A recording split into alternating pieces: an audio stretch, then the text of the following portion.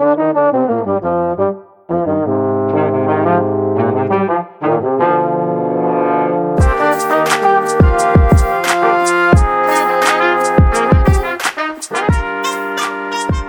everyone. This is Alex, store manager at Librairie St. Henry Books, here for my first episode of the Weird Era podcast. And I'm so thrilled to be talking today to Francesca Ekwuyasi about her debut novel, Butter Honey Pig Bread.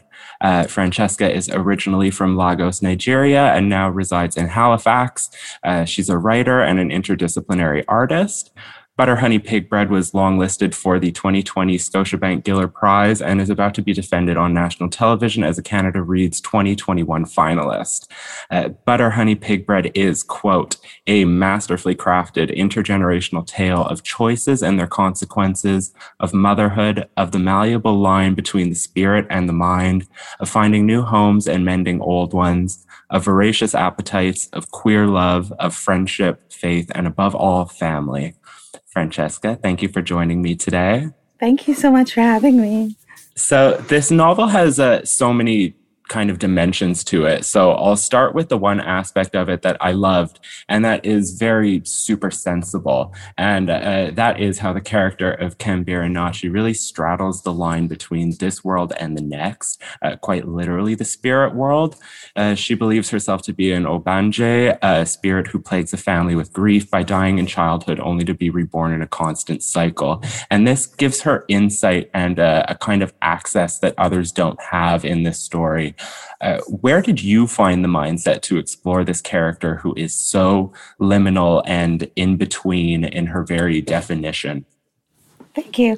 Well, the Ogbanje is part of Nigeria, but more specifically Igbo culture, like the understanding of a world beyond the physical. And so Ogbanjes are of that world. And it's part of Nigerian folklore and mythology. And in Yoruba culture, the word for a similar idea is abiku. So it's just something I've always been aware of as, I grew up in Nigeria. So it's something I've always been aware of.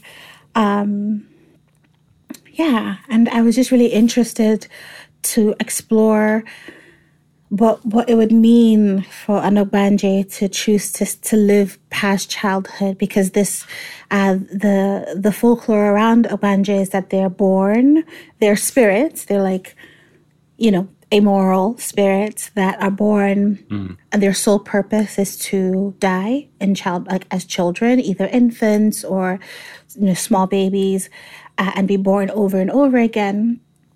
Of course, from like a moralistic or human point of view, that's cruel. That's a painful thing for someone to experience. And usually they'll plague the same woman. I was really interested to explore what would happen if an Ogbanje chose to stay alive past childhood, and what that would mean, if going against, going against their nature, essentially, what that would look like to human beings and what that would mean internally. I was just curious to explore it. Yeah, and I mean, I guess that kind of, you, in a way, answered my next question as well, which is, were those concepts and beliefs that you write about in this novel personally kind of present for you throughout your whole life? Were these stories that you grew up with? Were they stories that you just kind of heard on the sidelines and wanted to explore that more through this story? They're definitely stories I grew up with and read about. So Ben Okri has a book called The Famished Road. It's a trilogy, actually. And it looks at the life of this child who is an Ogbanje, who is moving through the world. And it's, so it's just something that has existed. I think I don't know if I've met a Nigerian who doesn't know or hasn't heard of, Ogbanjes. And and sometimes have you seen this movie called Witch?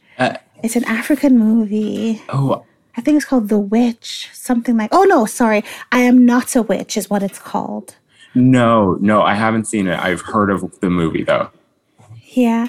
Well, the idea is that just the belief, like a heavy belief in the spiritual, sometimes has people believing that children are witches or banjays, you know. I mean, it's a lot more nuanced and in depth than that. But the idea of a badly behaved child, you know, must be evil, cannot possibly just be a human child that's, you know, been silly or, I don't know, badly behaved. They must be evil or a witch or an obanje. So I definitely heard that a lot. Not about myself, just in general. And I think most Nigerians just know this thing. Yeah. Great. So yeah, and I mean, now to kind of jump from Kambira Nachi's story, while she does kind of exist in this very in-between and, like I said, liminal space, the twins, Taye and Kehinde, definitely are more firmly planted in their living, albeit in different ways. So you jump between these three main voices so well. And I know this novel has a long history of writing and realization. So I kind of want to ask if you could just give us a little brief history of that, and then I'll have a follow-up for you. Well, can you tell me what you mean by writing and realization? So in my research, when I was researching for this interview, I read a couple things that you started writing this in 2013, and it kind of evolved. So if you could just kind of give us a little breakdown in that sense. Absolutely. Yes, I started writing it in 2013. I was in Lagos. And I wasn't sure what I was writing. I just knew two things. I wanted to give readers the option to believe Kambira Nachi or not. And I really wanted it to be grounded in the idea that this is her own perception of herself and the way she understands herself in the world. And the second thing I knew was that I wanted to write about twins. And the more I kind of explored Kambira Nachi and her childhood, and parts of it, I was in Lagos when I was writing it, so I was really wanting to write what I was seeing. So some of the parts that took place in Lagos, I wrote early on, even though they didn't in the book, they didn't end up showing up a bit later. And so parts like the Church of Assumption, that's a church I went to. Ikoyi is a neighborhood I grew up in. Queen's College is a school I went to. So writing kind of what I was seeing and what I knew. And similarly, when I moved to Halifax for grad school, then I started writing the parts in Halifax as it was what I was seeing. And as I was learning through research for grad school, and just because I like to learn, I was learning about the city, and I was like, oh, if this character lives in the city, how would someone coming into the city in the fall from London with her experiences, how would she see it? And so, yeah, I was pretty much writing as I was seeing. And again, I love Montreal so much. And I tried to go every year. I tried to go for at least 3 weeks. So whenever I visited as well in Montreal, I would walk around and take notes. So yeah, that's what it looked like. And then the way the plot unfolded, if you've read it, it's not terribly plot driven. It was because I was I didn't have a plot. I just wanted these women to live their lives separately and then have to come together again. And yeah, the more I learned about the world and places I was visiting, and the news, the more I just kind of wrote, not in response, but it was definitely feeding my own learning, and my personal life was feeding my fiction. Yeah.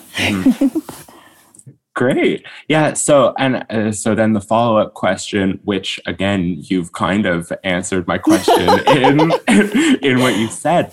But going back to these three distinct voices that you've so successfully crafted, were there specific times when you felt more in tune with a certain character over this span of years? And because wherever you were in your life, chose to hone in on those characters, or did you always kind of work within the balance that we end up reading?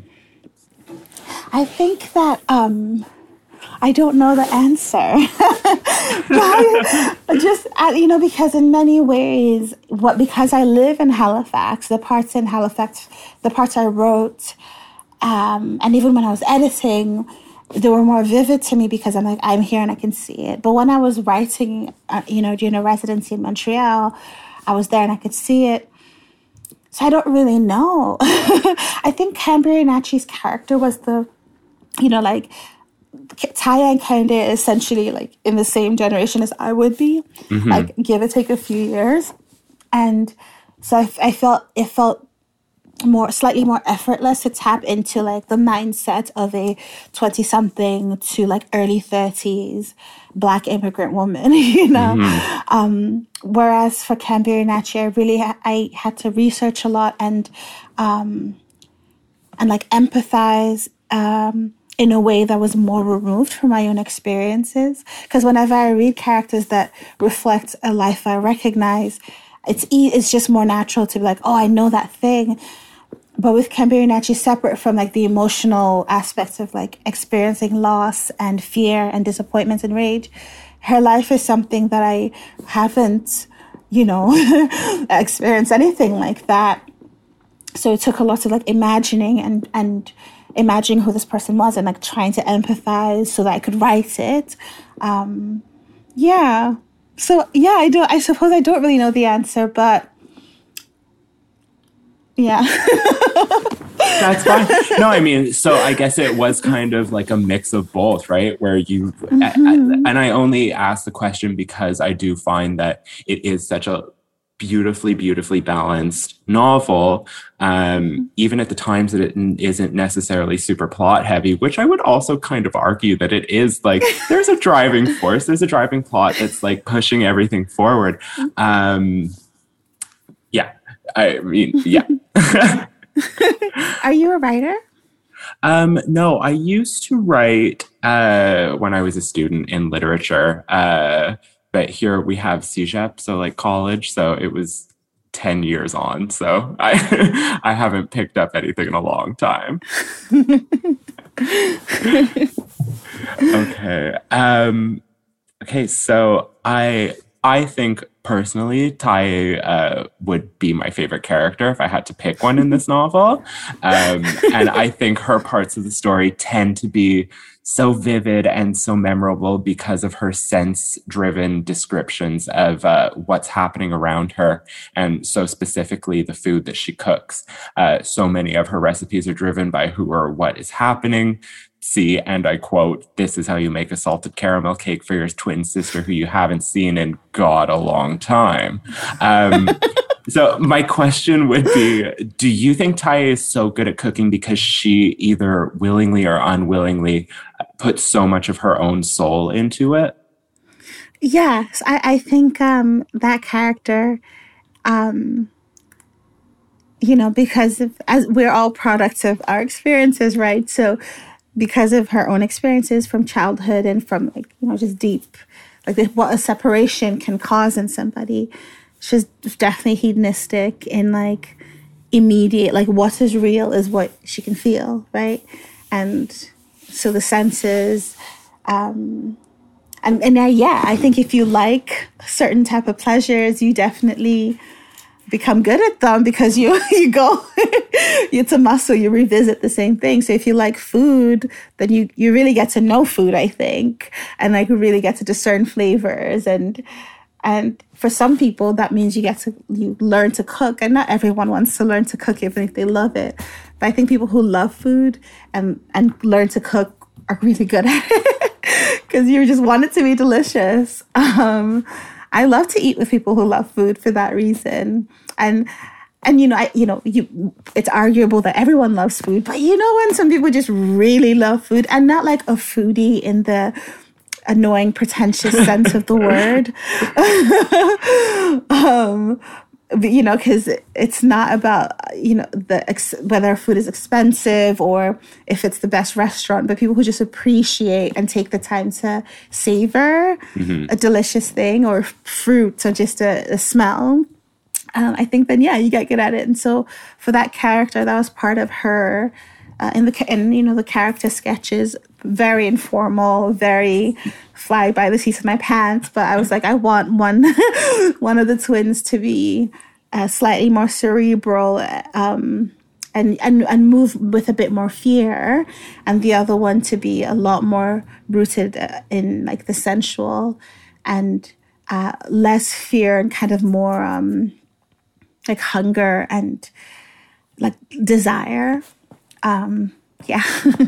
I mean, and I only asked. Answers the question. No, it's great. I only asked the question because I found with so many of her recipes and so many of the things that are like simultaneously happening around her, that in turn influences the recipe. And I think good food is soul food, and you kind of have to give pieces of yourself up to make food that really, really responds with people. And I think Taye does that. I think she really is kind of injecting her own moods and her own feelings into these dishes as she's crafting them, kind of based on what's flying around her at the time. And that's what I fell in love with the character in that sense. And I guess, so a follow-up for this question would be, what is your relationship to food through a Taye lens? Do you think you're a good cook? I love food and I love to cook, and I love to consider who I'm cooking for, because I have some friends who like don't eat dairy or gluten or are plant-based. And so because I want to cook for them and eat together, then I have to learn. So I love to cook. I like what I cook. Whether or not I'm a good cook I guess it's up to the people. Yeah, I'm a good cook. I am. You know what? Take it. Take the credit. It's kind of difficult to read this book also and imagine that you would be a bad cook. You know what I mean? Like, you have to have some kind of knowledge of this to like transmit it so successfully in this novel. So I'm glad to hear that you think you're a good cook. Yeah. Since I was quite young, I would watch Jamie Oliver. I always say Jamie Oliver because one of his first shows was The Naked Chef, and it was just him in his, I think, earlier mid-20s in his tiny London apartment, cooking for his girlfriend and his friends, and it was so special, and I was so into it. I would just watch every cooking show I could find and burn things all the time, but you know, I burn things less now, but I really, really love food. Okay. So apart from writing, you're also a filmmaker and a visual artist. What is different and what is the same about the creative process with those backgrounds when you started writing? Did those experiences influence your writing in any particular way? And I mean, I know, again, like we talked about, the writing of this book kind of spanned several years. So did that influence your artistry? How did they kind of feed into each other? And again, just kind of about the creative process. What's different? What's the same there?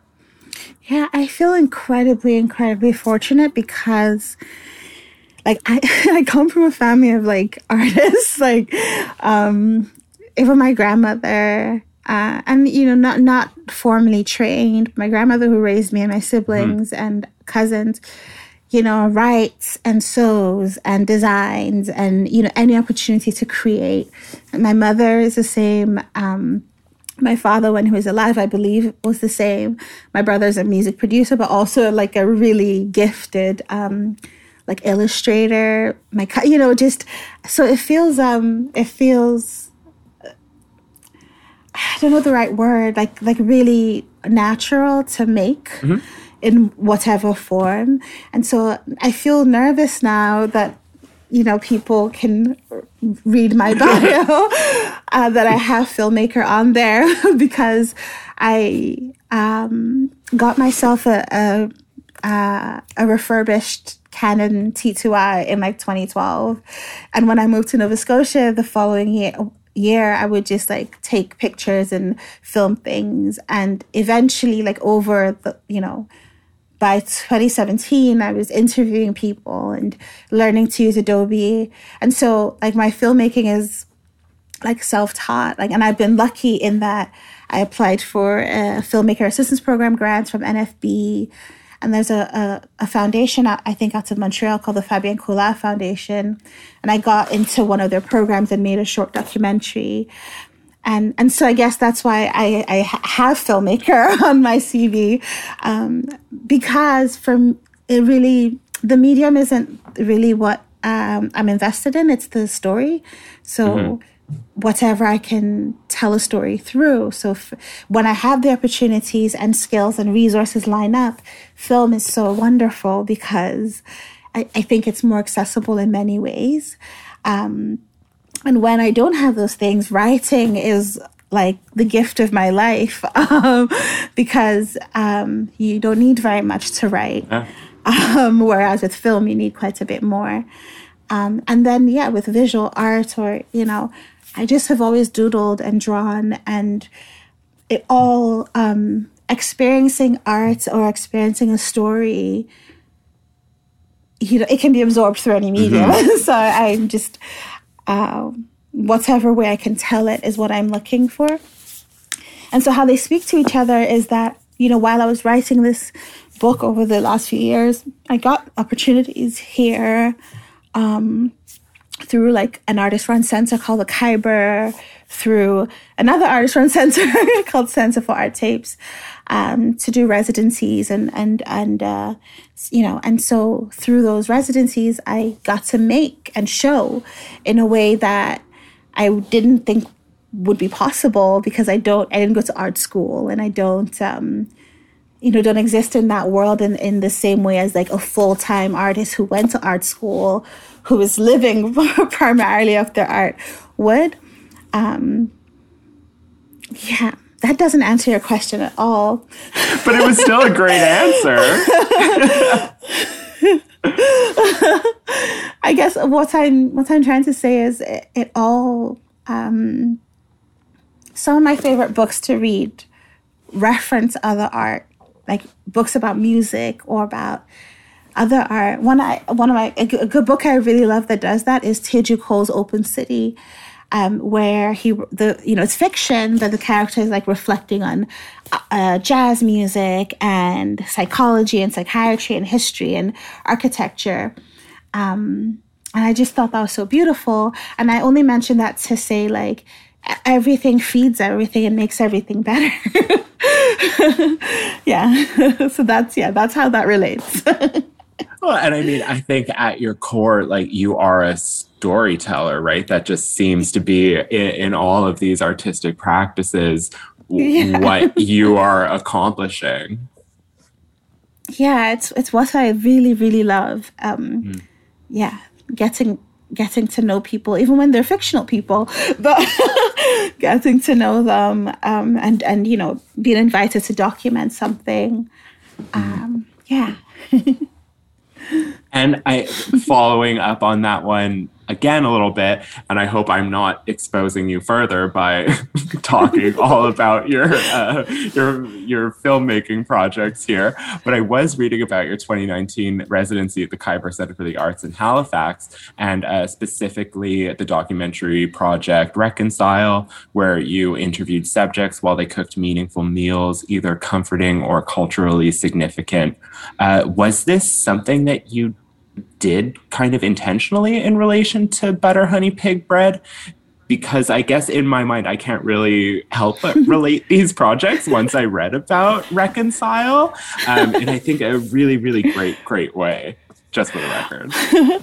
I think it was just it's that theme, the idea of like queerness and faith. Because, I was born and raised in Nigeria, that's where I'm from, and like queerness is criminalized, and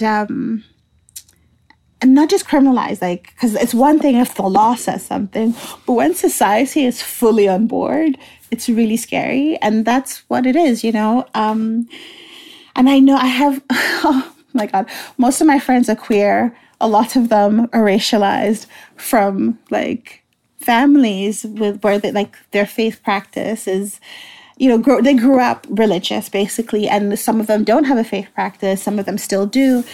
It just was so present in my life and in my own heart that I I wanted to explore that through art. It makes sense. It was on my mind, and so it's in the book, and I created art about it. But food is a great way to get people to talk, you know. And I wanted to give people a chance to, because obviously it was an open call for participants. Nobody was going to be there if they didn't want to be there. Okay, but sometimes people want to do something, and you put the camera in their face, and then I'm one of those people. It's like, I'm ready. I have my notes, but there's a camera in my face. I'm like, actually, I can't. I changed my mind. So that when people are cooking or making something, it feels less like they're in the spotlight. Mm-hmm. And then we got to eat afterwards. So it's a win-win. I really loved that project. Yeah, it was such an amazing experience. I'm so grateful. Sometimes I forget because 2020 feels like it was many years in 1 year. Well, that's even when I saw that it was a residency from 2019, I was like, wow, that's a long time ago. No. That was a year ago. I know. But I mean, again, I guess just like as per this conversation dictates, you're a storyteller, right? And this is exactly what this project kind of was telling these stories that you saw value in, that I'm sure that everybody who kind of experienced that alongside you felt that way as well, right? It was one of my favorite things to experience, the screening. Because Halifax is really small. Have you been? No, I haven't actually. Yeah. I hope you visit soon, if only to escape Montreal for a bit. But it's really small, and the Carber is really small, and the gallery was just my friends. It was just my friends were there watching the recordings I had made of them. But they were being so vulnerable in those recordings in a way that might have felt like intense on a big screen. But I loved that project so much. It meant so much to me. I hope to be able to do it again. Yeah. I think it would be great to see, like, that was one of the things about it was just like, I want to see this now after reading the book, because it's just like, if this is your thing, if this is your niche that you've carved out in artistry, I love that. Storytelling and food, like, that's all you need, and I'm sold. I'm so sold. Okay. So we read a book for our St. Henry Books book club about a year ago that admittedly did not go over so well with our readers. And a huge reason for that was this narrative jumped back and forth between a young woman and her mother, whose majority of the storyline happens in her own youth. It ended up being somewhat convoluted and a little bit confusing to read. And I found the total opposite while reading Butter, Honey, Pig Bread, in that the parts about Canberra Nachi's youth lend themselves so well to Taya and Kahinde's parallel storyline, and it really enriches her character. So I guess this would be a question about balance again, because like I said, I do think that's something that this book does so well.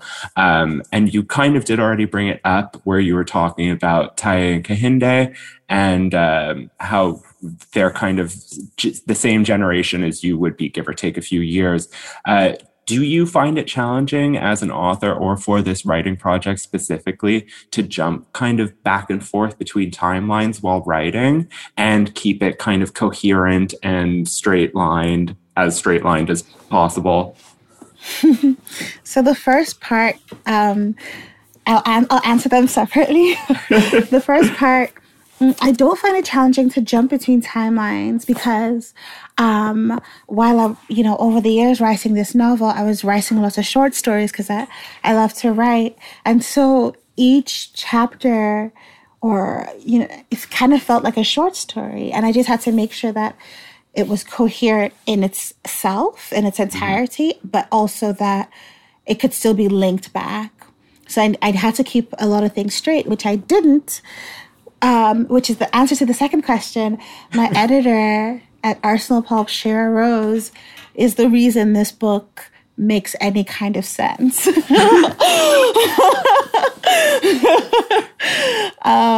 Yes. Her edits were so incredible, like things that I was just like, I don't even care anymore. I'm done. I've been writing this so long. And she'd be like, yeah, but maybe if you move this over here, then it smooths out. She really helped me find balance in each character's voice, because there were points where it was too heavy on like a Kehinde narrative. Like the book is like, was this a book about Kehinde and then two minor characters, or, about just Tai, So she helped me balance it really and fact check, like the whole editing. In fact, the whole team at Arsenal Pulp, honestly, Shira Rose and like the reader, the copy editor, Doretta Lau, incredible, because they helped me make it make sense. There's a lot that goes in. Oh my God. Writing is the painful part. And then editing it kind of gives it shape, but it's also so long. It's just so long. so many things. How long did it take once you were finished writing to go through the kind of editing into publication? Wow, I think a year, because I was just coming back from Montreal last March, like the beginning of March, right before COVID ruined everything for everybody. When I got my first editing notes, like, because up until that point, it was just like, sorry, last chapter is coming. Sorry, this chapter is coming. But then when I was coming back, Shira Rose has sent like the first round of edits. So from that point to, maybe a few weeks before it came out in September. Yeah, that's how long it took. And and that was with me like dragging my feet, because it's quite a process. I think that it can be shorter. I hope to be like more diligent and like have a proper routine, and because I don't think anything has to take as long as it has for me. So that's what I'm working on right now, is like diligence and routine, and like writing every day and getting my edits in on time, and all being better. But yeah, it took quite a while. Quite a while. Okay. All right. Congrats on Butter Honey Pig Bread being a finalist for CBC's Canada Reads 2021. Thank you. It's so exciting. We're so happy for you. And I mean, like you mentioned, we're so happy to see Arsenal Pulp Press so well represented with 2 titles nominated this year. I actually recently interviewed Joshua Whitehead as well. Yeah. So I have some Canada Reads questions for you too. Okay. And I'm going to try to not stress you out. There's just a couple. It's not going to be that bad. It's not going to be that bad. I'm not even scared. I'm not scared at all, only because I don't know what the prize is. And I feel like I've already won. I feel like being on Canada Reads is the prize, isn't it? Isn't that the prize? It's like whether or not it's pretty good. I think I've already won the prize, which is to be on it. And like this incredible publicity. So I'm like, haven't we all already won? I don't. Yeah. So I'm just like, may the best art debaser win.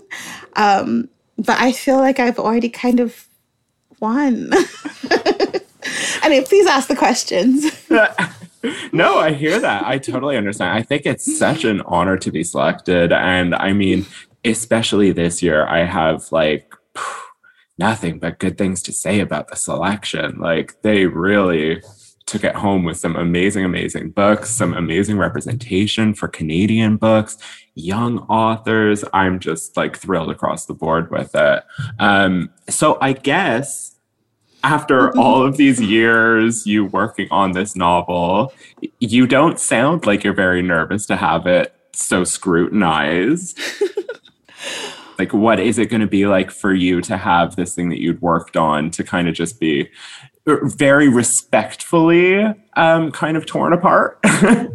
Yeah. Well, okay. So the only reason I'm not super nervous about it is because it has already exceeded my expectations. Like people who aren't my friends have already like it, so I'm like, wow, okay, great.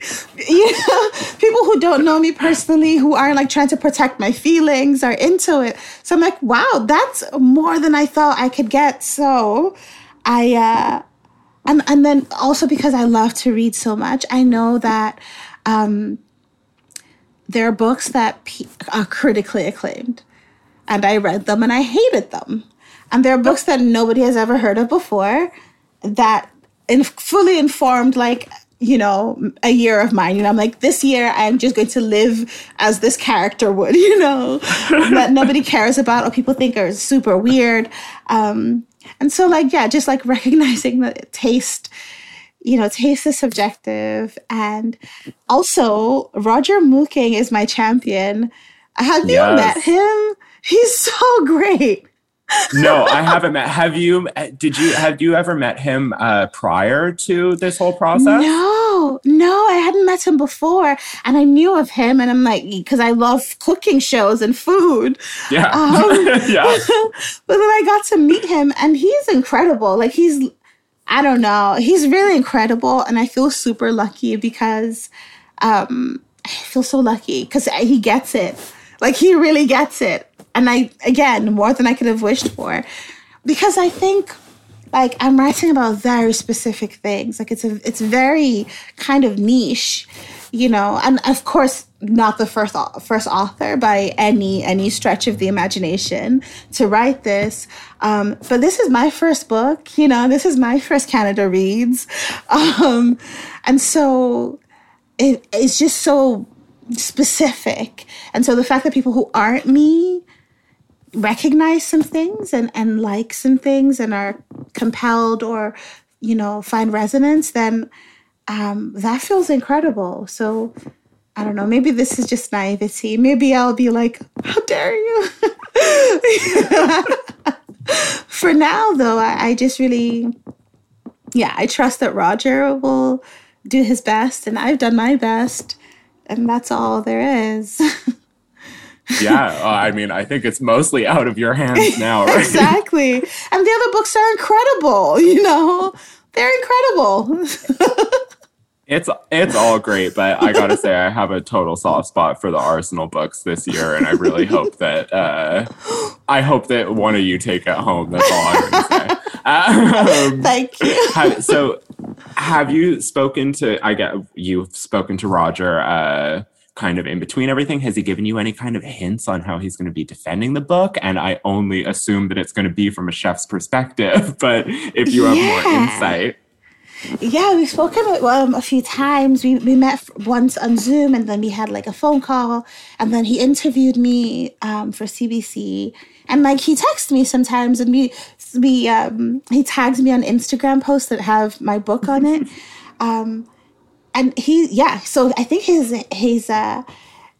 tactic is to be honest and passionate, but he's so passionate. Like, everything he does seems to be with his whole heart. And maybe that's why I'm not nervous, is because I know that, like, it's getting its best shot. Maybe that's why I'm not nervous. It's out of your hands, but it's in quite good hands, right? Yeah, absolutely. That's how I feel. Yeah. Can I tell you the thing that does make me nervous? Yeah, please. Well, it's quite a lot of attention, and